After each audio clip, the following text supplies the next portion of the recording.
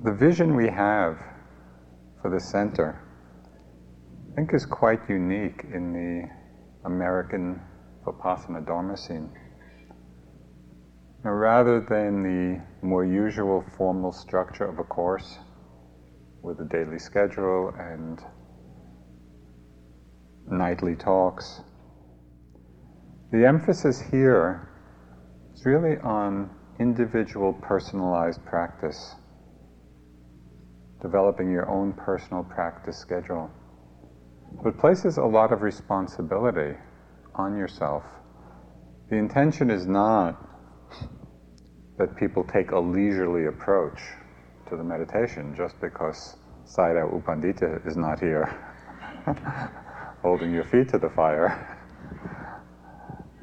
So it's not that the idea is for it to become a kind of club meditation. Rather, in my mind, it harkens back to even the time of the Buddha. Where there weren't 10-day courses or month-long courses, but rather people would go to the Buddha and the other great teachers of the time, get instruction in the practice, and then go and find some suitable place to train themselves, to actually do the practice. With a quality of ardency and a quality of dedication.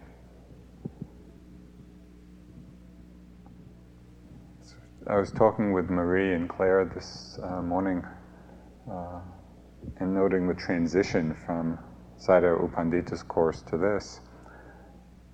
And in talking about what we hoped to create here was the sense of a gentle rigor. A rigorous practice, an ardent practice, a dedicated practice, but with a quality of gentleness. We can do it with gentleness.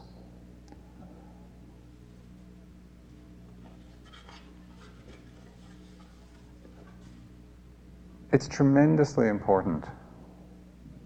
The work that you'll be doing here over the next weeks and months.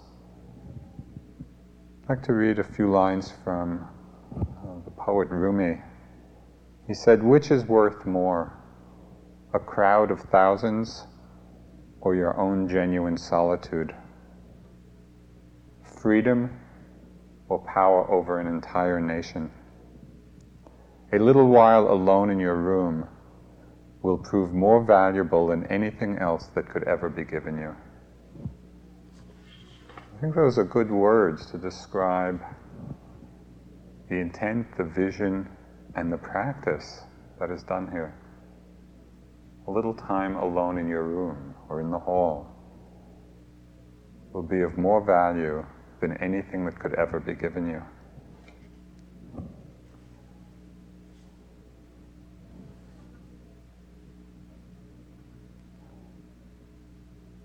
The way we'll be practicing here at the Forest Refuge is very much how I was practicing in my early years in India. And I was staying at the Burmese Vihar in Bodh Gaya, which in terms of practice centers is about the other end of the spectrum from the Forest Refuge in terms of conducibility to practice. Very difficult physical situation. But while I was there, I had tremendous energy and just nothing else I wanted to do. But for long periods of time, my first teacher, Anagarika Munindra, he would often be gone, for months at a time. And so I was just there, sitting and walking and sitting and walking. And it was a tremendously powerful and productive time. Of course, here there will be the support of a couple of interviews a week, a couple of talks a week. So it'll be that steady, ongoing input. But really, you will be following your own schedule of sitting and walking through the day. And so the inspiration needs to come from within yourselves. quality of self-motivation.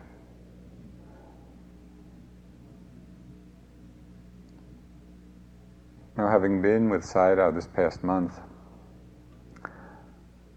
I think we were all tremendously inspired by the power of his teaching. And the power comes from his uncompromising understanding that liberation is possible, that freedom is possible. And for somebody to hold that standard with such impeccability really can inspire us and encourage us to practice with a level of impeccability. Because freedom is possible, liberation is possible. Practicing in a way that takes us beyond, perhaps, our comfortable habit patterns. For me, the beauty of this situation, this practice situation, is that we can stoke this fire from within. It's really all up to you. And you're all experienced practitioners, so you know very well that this journey of awakening is not always an easy one. This is not an easy task. There are such strong forces in the mind, of desire, of aversion, of restlessness, of judging, of comparing, of hopes, of fears, of expectations, of disappointments. All of these are the kilesas, all of these are the forces of delusion in the mind.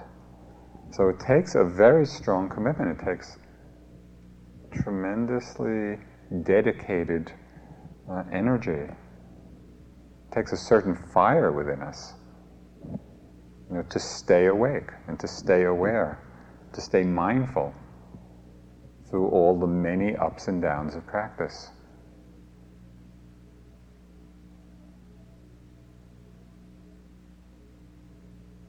Although this place, as I think you can appreciate, is amazingly beautiful and still and quiet. One of the yogis who just finished the course said, it was clear that all the disturbances came from my own mind, because there was not much in the environment that was contributing. So in that sense, it's a very good mirror. So we get to see these forces in the mind. Sometimes our experience is very pleasant. Sometimes our experience is very unpleasant. At times we're concentrated and calm and things are going smoothly. And at times not. We're agitated, we're restless, we're bored, we're depressed. It's all part of the journey. And we can really bring a very precise and careful mindfulness to every arising experience. There is nothing that arises in our experience that is outside of the practice. Internalizing that understanding will be a tremendous help. Because it's so easy to think that we go through certain kinds of experiences and somehow that's not really the practice. We take a little vacation from mindfulness then. The Buddha expressed it very clearly. This is from the Satipatthana Sutta. He said, whether going out or returning, the yogi acts with full attention. Whether looking ahead or looking around, he or she acts with full attention. Whether bending an arm or straightening it, he or she acts with full attention. In taking one's robe or bowl, the yogi acts with full attention. Whether defecating or urinating, he or she acts with full attention. Whether walking, standing, or sitting, whether resting or awake, whether talking or silent, he or she acts with full attention. So that's really our job. And we have one job to do, to act with full attention, moment to moment, with whatever is arising.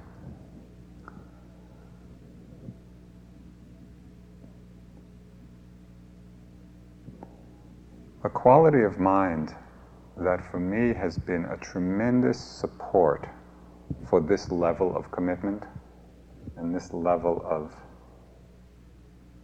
sustained awareness through the day has been the quality of interest.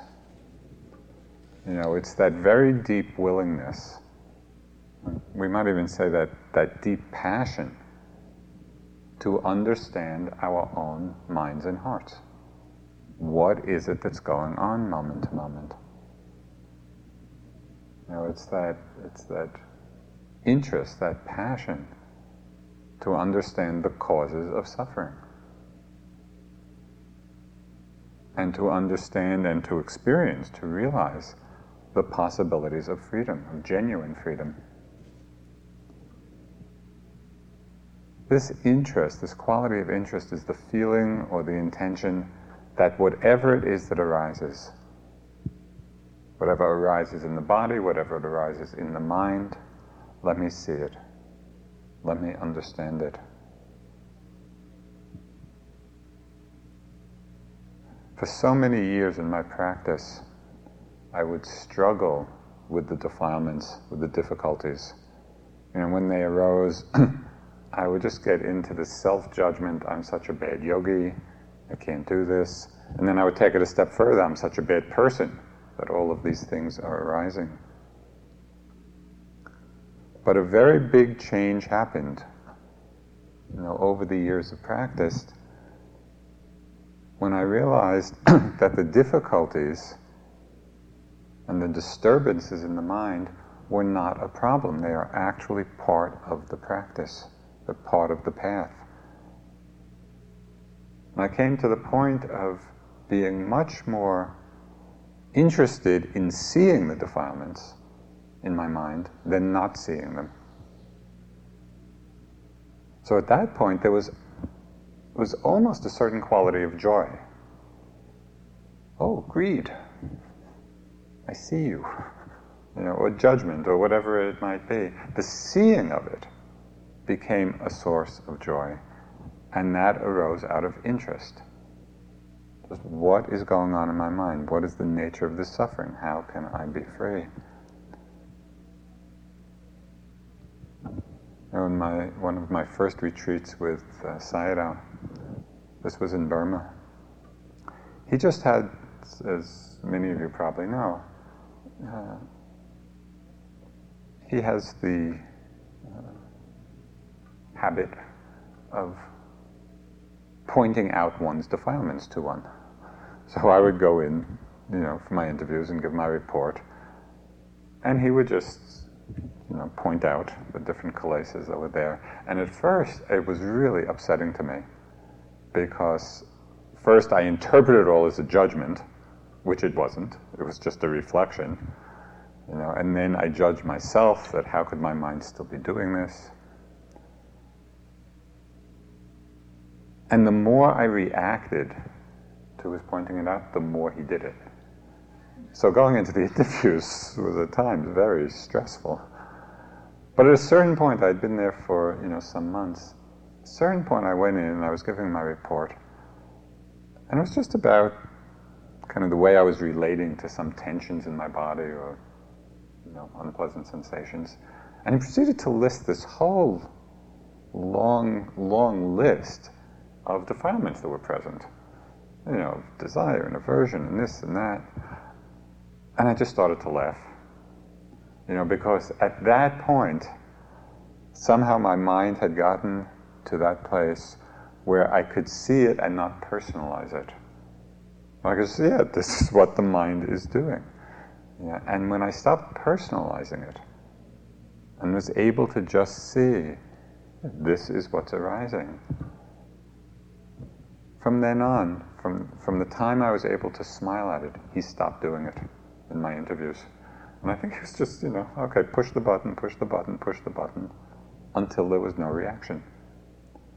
But it was an important lesson for me, in the interest in seeing what's going on, and also seeing the emptiness of it all. It's not I, it's not self, it's not mine. And if we can see and be aware and mindful in that way, it's very freeing.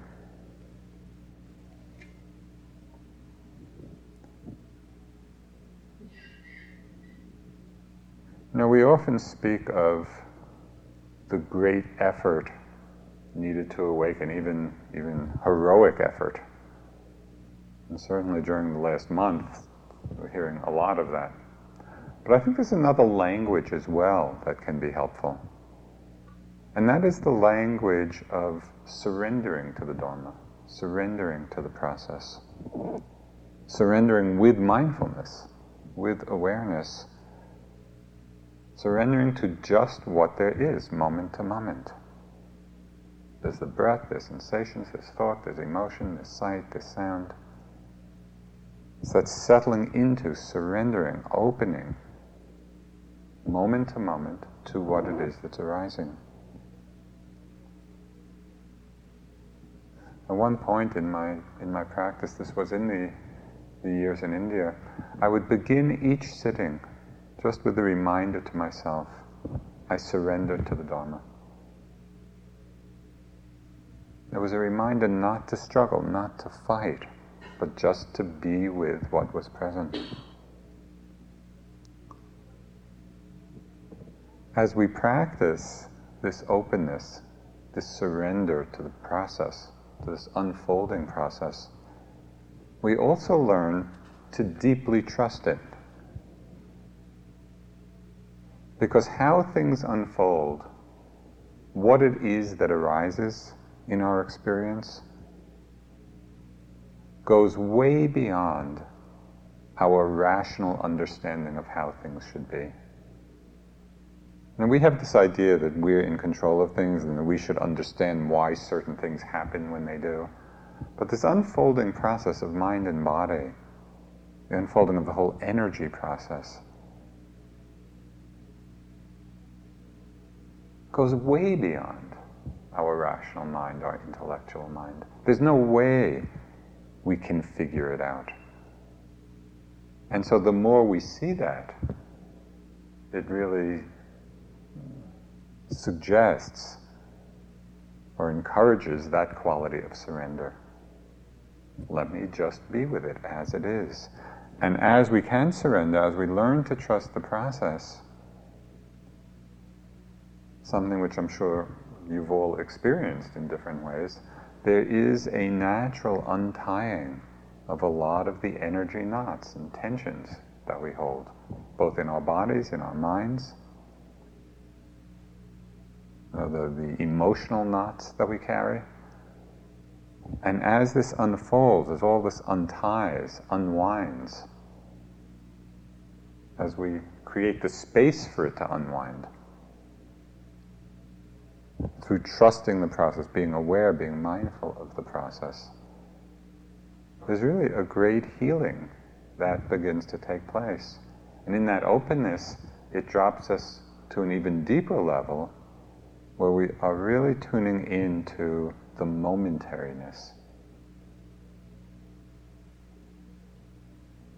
the microscopic momentariness of all phenomena. Things are arising and passing very, very quickly. So we begin to see for ourselves the insubstantiality of it all.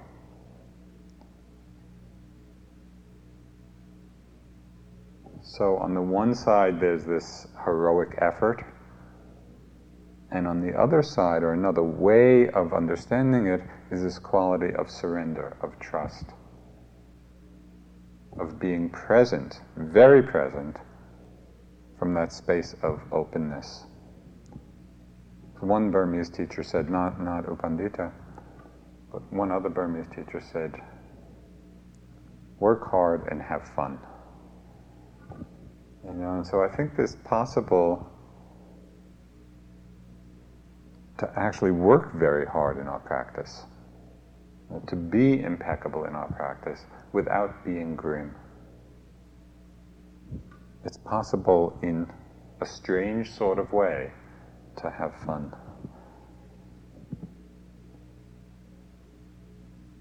And we open to this when we remember that we're not practicing for a state. We're not practicing for some special state of mind or for some special experience. We're practicing moment to moment to let go of grasping, to let go of clinging. That's where the freedom is. That is the practice of freedom, not clinging to anything. It's expressed very succinctly in the Diamond Sutra, where it says, develop a mind which clings to naught. Develop a mind which does not cling to anything at all. And out of that non-clinging, the non-grasping, non-attachment, the whole Dharma unfolds.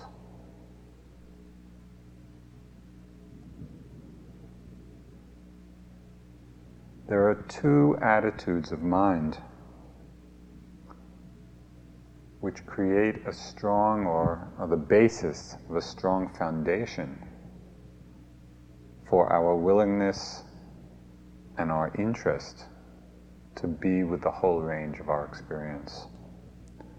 And the first of them is so critical, so crucial, especially in long-term practice, and that is the quality of patience. It's understanding that it is natural and inevitable that we'll go through many swings and cycles, go through many ups and downs.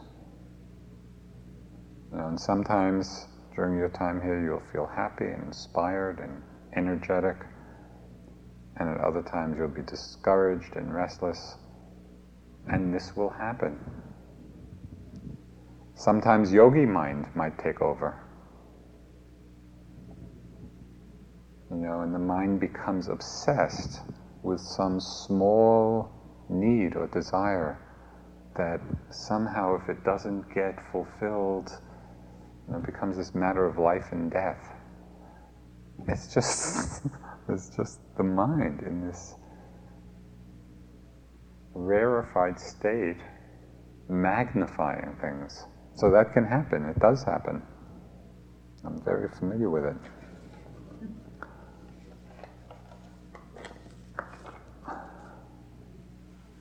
The Buddha spoke so often in the suttas of the great importance of patience. He said that its patience leads to nibbana. Realization, awakening, enlightenment does not happen through expectation, and it doesn't happen through impatience. It's just that settling back moment to moment, practicing the mind of not clinging. And in that space, the whole Dharma unfolds for us. Well, patience does not mean stoic endurance, where we're gritting our teeth, okay, I'll be with this. Patience is much more the quality of constancy. That sense, whatever it is that's arising, let me be with it, let me stay with it, let me experience it.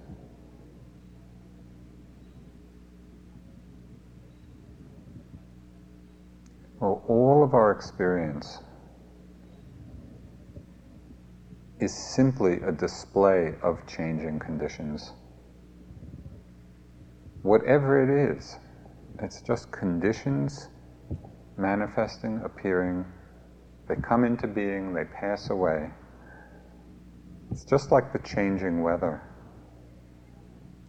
So don't be fooled even by the great thunder and lightning storms which may come, because they also are just part of the changing weather systems.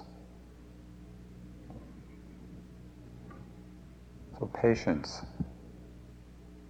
really cultivating that quality, because it's a tremendous strength in our practice. The second great support and protection in our meditation is the quality of metta. It's a friendliness to ourselves, friendliness to others, to our fellow yogis. There's one line from samurai poem, which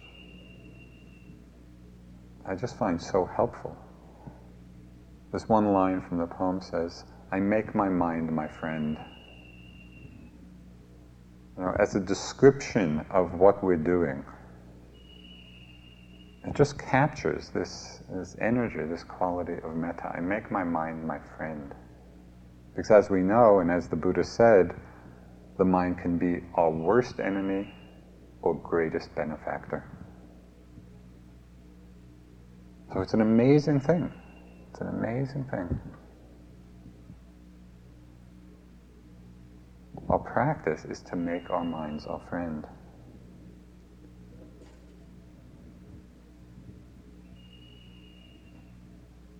The most basic principle in Buddhism is that all experience, all situations arise when the necessary conditions are present for that thing to arise.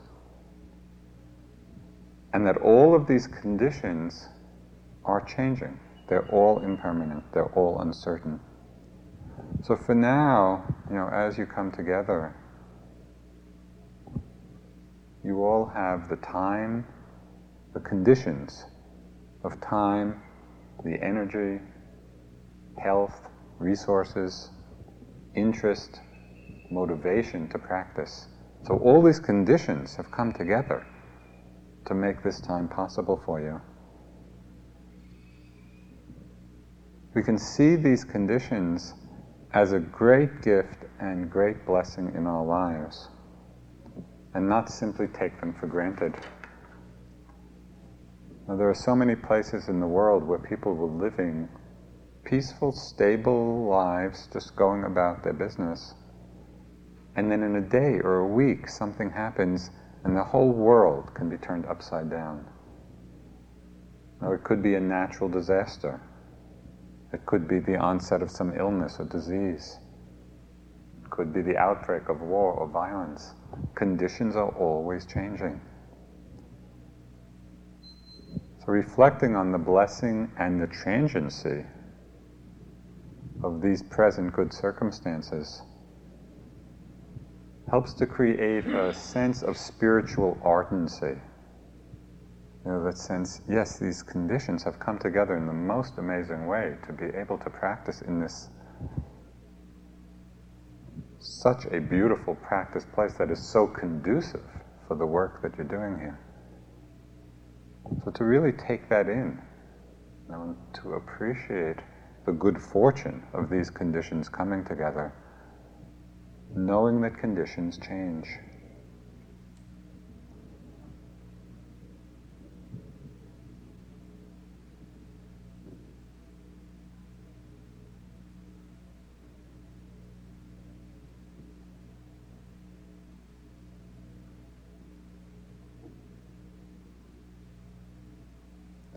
From the very first time people came into the hall when it was first opened, both new people and experienced yogis, but from the very first time people came and sat in their hall and felt an amazing energy here.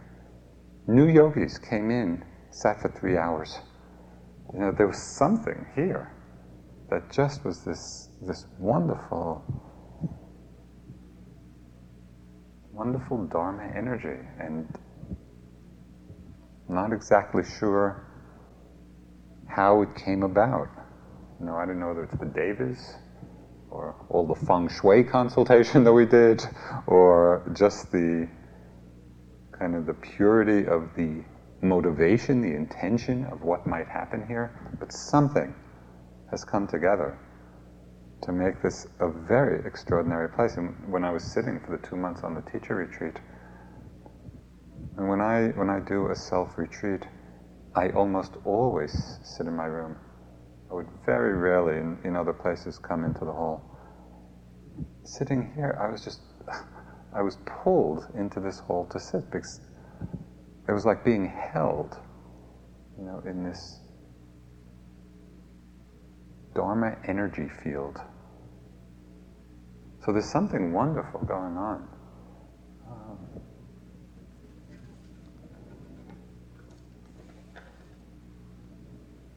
And it's out of this stillness and out of the awareness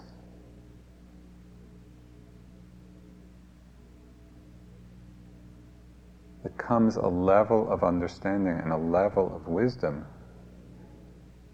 that really can bring peace to ourselves and a great care and compassion for the world.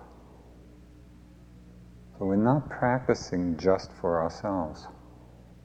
Our own transformation becomes a source of transformation for those people around us. And even as we proceed just one moment to the next, one breath, one step, one movement, even as we're proceeding in this very careful, precise, mindful way, it's helpful, I think, to hold the larger vision of possibility. Whether we call it enlightenment, or nibbana, or awakening, or peace, or happiness, whatever word we use, we can hold our practice in this larger vision of what is possible. I'd like to just close with a few lines from this wonderful book, Mount Analog, by René Daumal, which is the whole book is about a journey up the mountain as a metaphor for the spiritual journey. He wrote, "Keep your eye fixed on the way to the top, but don't forget to look right in front of you. The last step depends on the first. Don't think you've arrived just because you see the summit. Watch your footing. Be sure of the next step. But don't let that distract you from the highest goal. The first step depends on the last."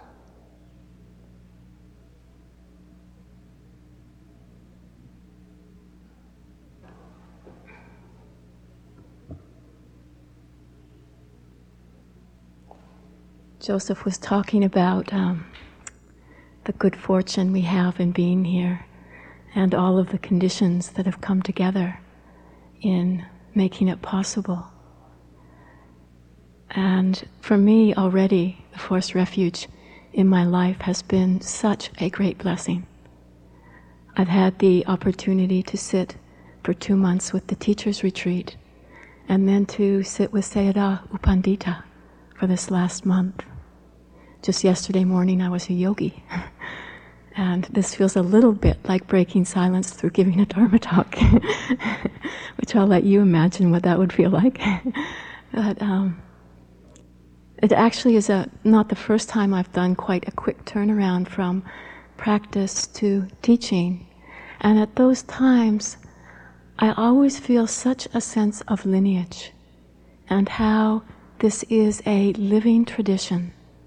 And, it's like we have our teachers, they do their practice, and they help us. And we fall somewhere in that lineage.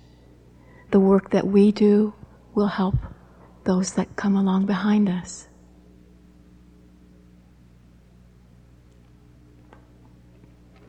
Back, I think it was in the beginning of the Teachers Retreat, at one point I had the thought, I'll be giving a Dharma talk here one day. And I thought about, what would I like to speak about the first time in this hall? And there was no hesitation in what I wanted to speak about, which is the refuges.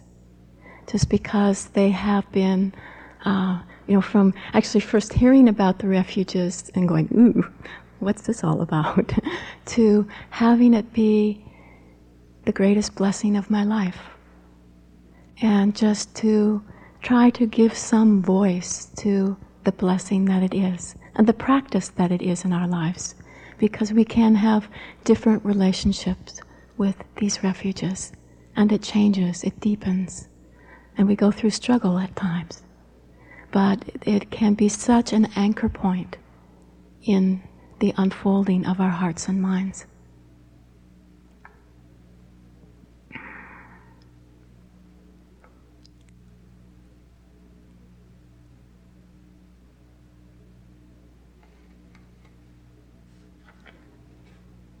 the word refuge itself pointing towards safety, protection, shelter, finding refuge from danger and distress.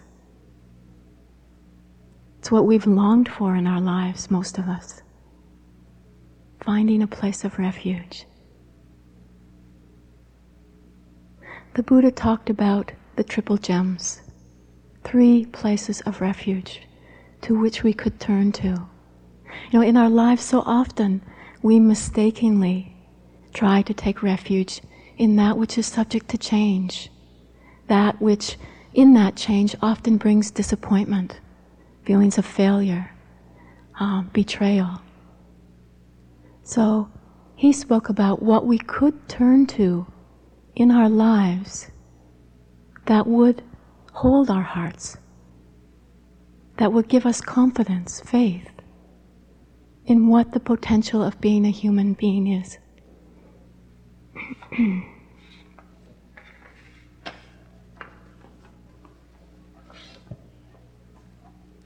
This is also the first time I've given a Dharma talk from a chair.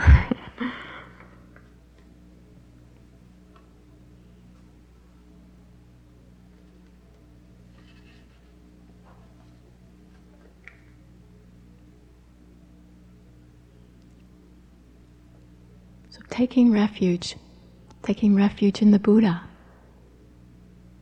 For some of us, it's remembering the historical man that lived over 2,500 years ago, who inquired so deeply into the suffering he experienced through his own mind-body process, inquiring very deeply as to see the way to be free of suffering, the way to liberate the mind, the way to awaken to this full potential of being a human being.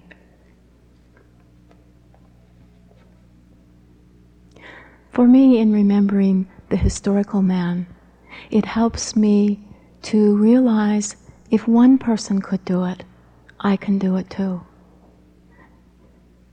That we don't have to think of the Buddha as being different or godlike, but he was a human being who did the same work that we're doing here. He undertook the same challenges. He probably didn't quite have the same circumstances that we have here, and this is our good fortune.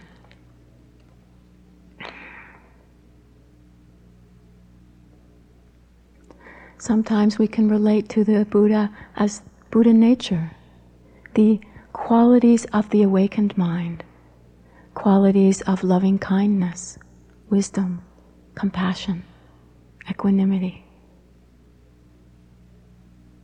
Remembering that these qualities lie within our own hearts and minds. They get covered by defilements, they get covered in our struggle, and yet it's all within our potential.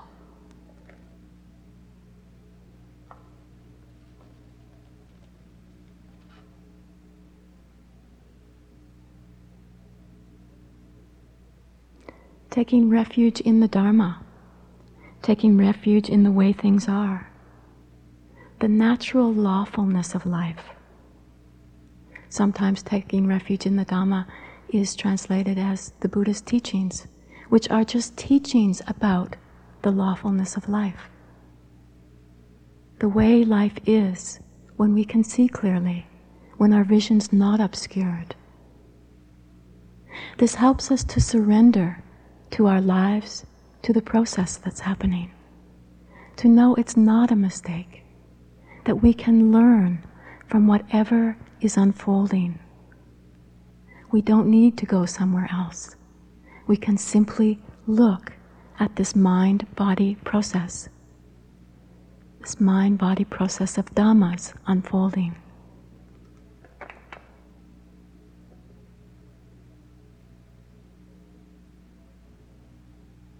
Through taking refuge in the Dhamma, we come to know truth. We come to live in alignment with that truth.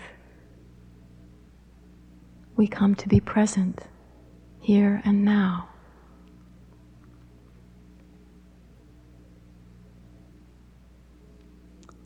Taking refuge in the Sangha. One aspect of Sangha is the noble Sangha. It's all those beings who have crossed this great flood of samsara and realized the end of suffering, have liberated their minds, freed, unbound their hearts. Countless beings. Sometimes in practice we feel in touch with this noble Sangha and the support that each being that awakens brings.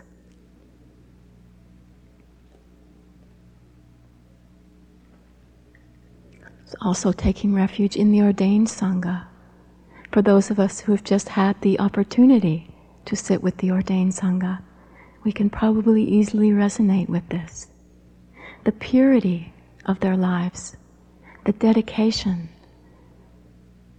the commitment they bring to awakening, and to keeping the teachings alive through both practice and words.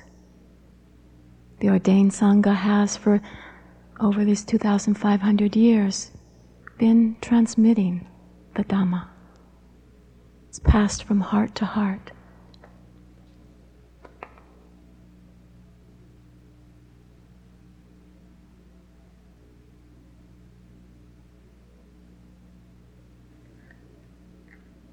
Our coming here together to hear the teachings, to do the practice, another form of Sangha. Not us as individuals, but the nobility that lies in our intentions. The intention to awaken. The intention not to cause harm to ourselves or others. To learn to live skillfully.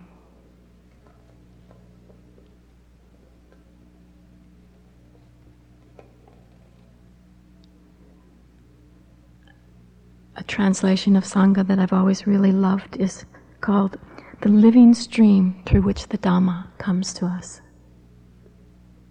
This living practice of awakening.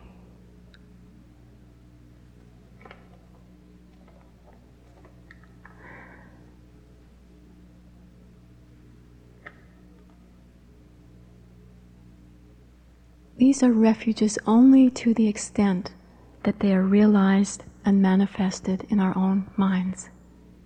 But when we recall them, when we bring them to mind, it helps us to stay in alignment with our hearts.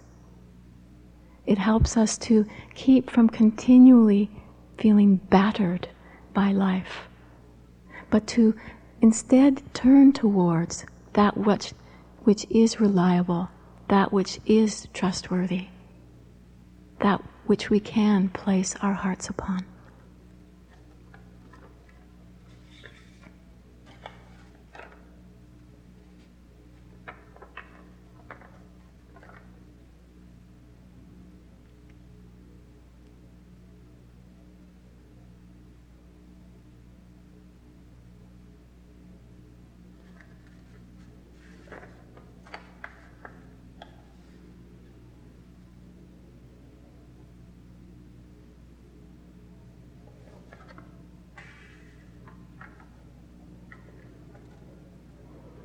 In just a few minutes too, we will chant the refuges and precepts, and this is something that we will be doing in the future at the beginning of each Dhamma talk, and we'll do it all together as a group. So I'd like to just briefly talk about the precepts too, because they give support to our practice. They give support to, they become the foundation for the unfolding of our practice.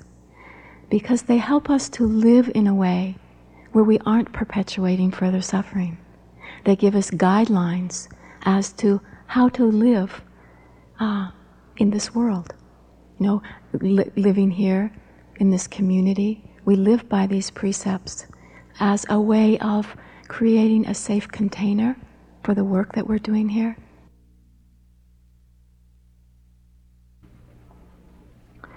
So the first precept, to refrain from killing, seems like a very basic precept when we look at it as on the level of human beings. And yet we've just come through black fly season, we're going into mosquito season, and soon the deer flies will be here. And there's all kinds of caterpillars and spiders and everything coming out right now. So sometimes we're challenged. And when we can remember this precept, it helps us to take into account all life. That all life is precious in its very different forms. And it helps us not to heedlessly be causing harm. To really learn to live with a deep reverence for all life is the direction that this precept points us in.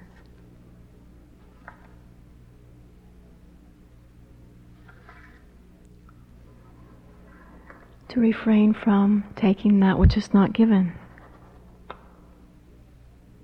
Stealing. Taking something through thievish intent or deception. With this precept, when we break it, we're putting ourselves first, putting our own needs first, acting in very self-centered way, as if we are the center of the universe, and not considering others, their needs, not considering that we live in a world with limited resources, and therefore taking more than what we need. It helps us to learn to live from a place of non-greed. Gandhi once said, "There's enough in the world for everyone's need, but not enough for everyone's greed." Helps us to cultivate the heart of letting go, relinquishing. The third precept, to refrain from sexual misconduct.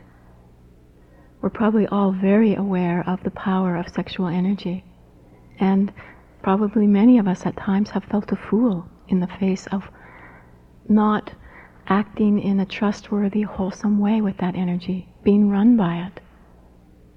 In the world around us, we see dramatic cases of rape, child abuse.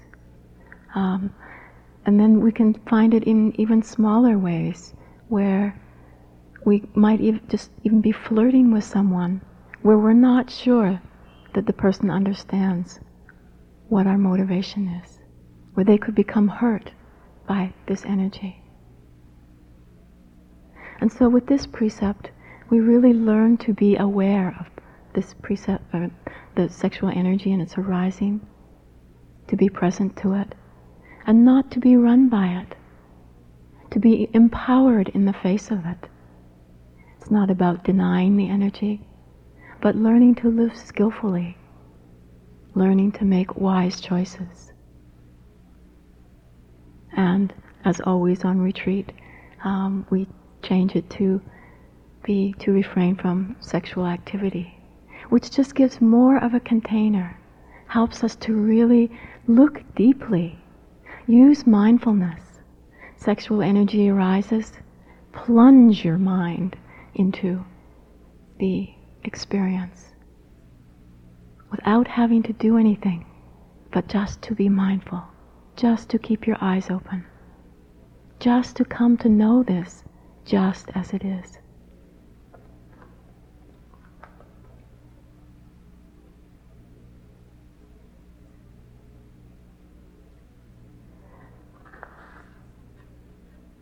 The fourth precept, to refrain from false speech. Speech that is wrongful, frivolous, harsh, useless, gossip, lies. So usually what more is to be said? Our speech holds so much weight, and yet so often we say the first thing that pops out of our mind, which, as we've been sitting here, many of us meditating, we know many thoughts come up, and they are better just let go of a lot of the time. So we learn to bring mindfulness to the act of speaking. And during our time here, we're not speaking a lot, and yet there's still the opportunity to work with this precept. That we keep note writing to a minimum. That in our interviews, we really look to speak that which is true of our practice, that which we have seen for ourselves, that which we understand.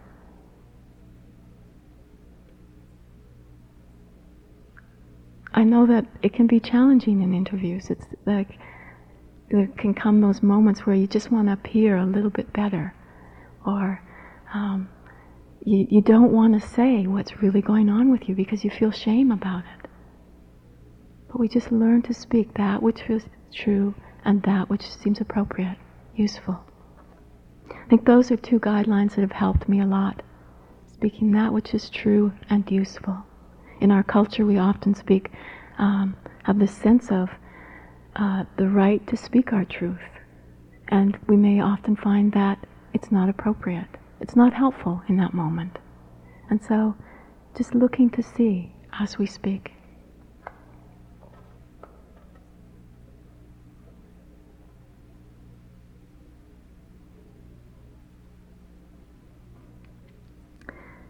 The fifth precept, to refrain from the use of intoxicants which cloud the mind. Our work here is to clarify, to see clearly. And if we're using intoxicants, it undermines the very work that we're doing. But just to say, this doesn't include medication, so please, if you're on medication, continue. These are the 5 training guidelines that the Buddha gave. And there's also 3 additional precepts that some of us have been living by for the last month and may be continuing on with, and all are invited to do.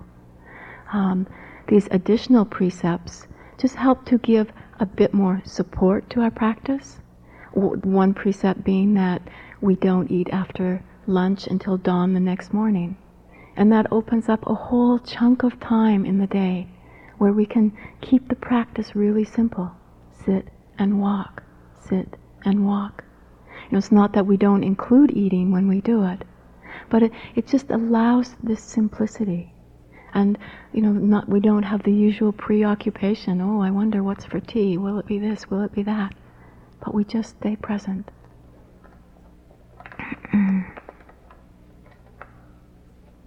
The 7th precept is to refrain from entertainment, beautification, adornment, which also can take so much energy.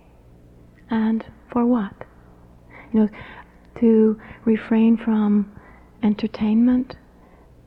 Often in our lives, when we don't want to be with ourselves, we don't want to look into this heart-mind, we'll simply entertain ourselves, keep ourselves otherwise distracted.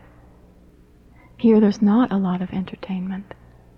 But still, you can notice your motivations. If you're sitting for hours endlessly looking at birds or squirrels or something, just to keep it in mind. Beautification, I'm sure we're not here in high heels or fancy clothes. But it's just to notice when that motivation is there to try to have a certain appearance, thinking that we need to look a certain way.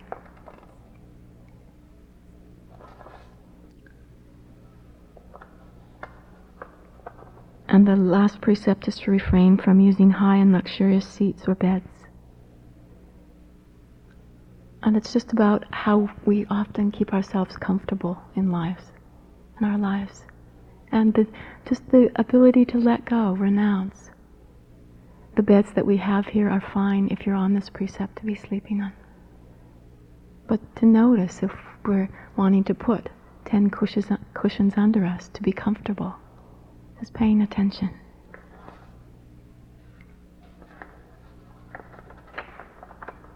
These precepts are a way of living our lives in alignment with the deepest aspirations of our hearts and minds, really carrying our practice into the very way we live our lives. And it will happen that at times we break a precept. It can happen where we may intentionally do it, or it can happen when delusion is present in the mind, and we simply didn't see clearly the implications of what we're doing. Whatever the reason may be, when we've found that we've broken a precept, we can take the time to feel that. Only recently, when I found that I had broken a precept, I sat with the phrase of equanimity. All beings are owners of their own karma. Their happiness depends upon their actions. And I let it be for myself. And I just let that action reverberate through my being without judgment, but to really feel it. And then the process becomes to forgive, to let go, and to recommit, to bring again these precepts as a guideline for how to live. And life gets confusing at times, so if we can fall back on these precepts when we're confused, it can help us untangle the delusion.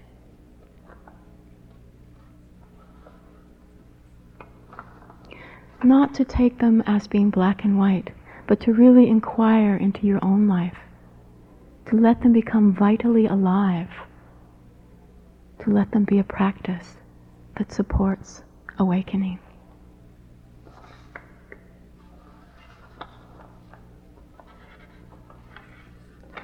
So now chanting together the refuges and precepts, and we'll again do this as a group.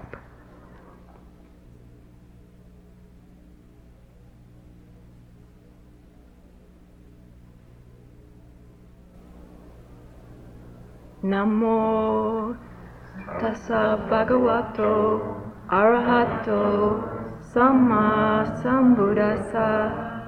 Namo tassa bhagavato arahato samma sambuddhassa.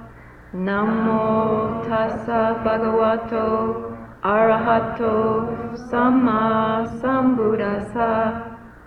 Buddhang saranang gacchami, Dhammang saranang gacchami, Sangham saranang gacchami, Dutiyampi Buddhang saranang gacchami, Dutiyampi Dhammang saranang gacchami, Dutiyampi Sangham saranang gacchami, Tatiyampi Buddhang saranang gacchami, Tatiyampi Dhammang saranang gacchami, Tatiyampi Sangham saranang gacchami. Panatipata Veramani Sikkhapadam Samadhiyami. Adina Dana Veramani Sikkhapadam Samadhiyami. Abramacharya Veramani Sikkhapadam Samadhiyami. Musawada Veramani Sikkhapadam Samadhiyami. Sura Meriya Majapamadatana Veramani Sikkhapadam Samadhiyami. Vikala Bhojana Veramani Sikkhapadam Samadhiyami. Nasha Kita Vadita Visukadasana Malakanda Vilekana Dharana Mandana Vibhusanatana Veramani Sikkhapadam Samadhiyami. Ushasayana Mahasayana Veramani Sikkhapadam Samadhiyami. Idam me silam magapanyanasa pachayo hotu.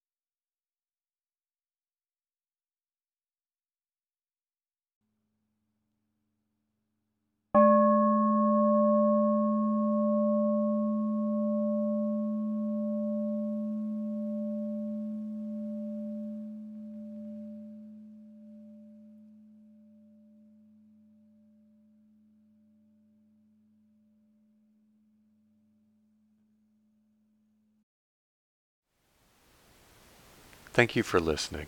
To learn how you can support the teachers and Dharma Seed, please visit dharmaseed.org/donate.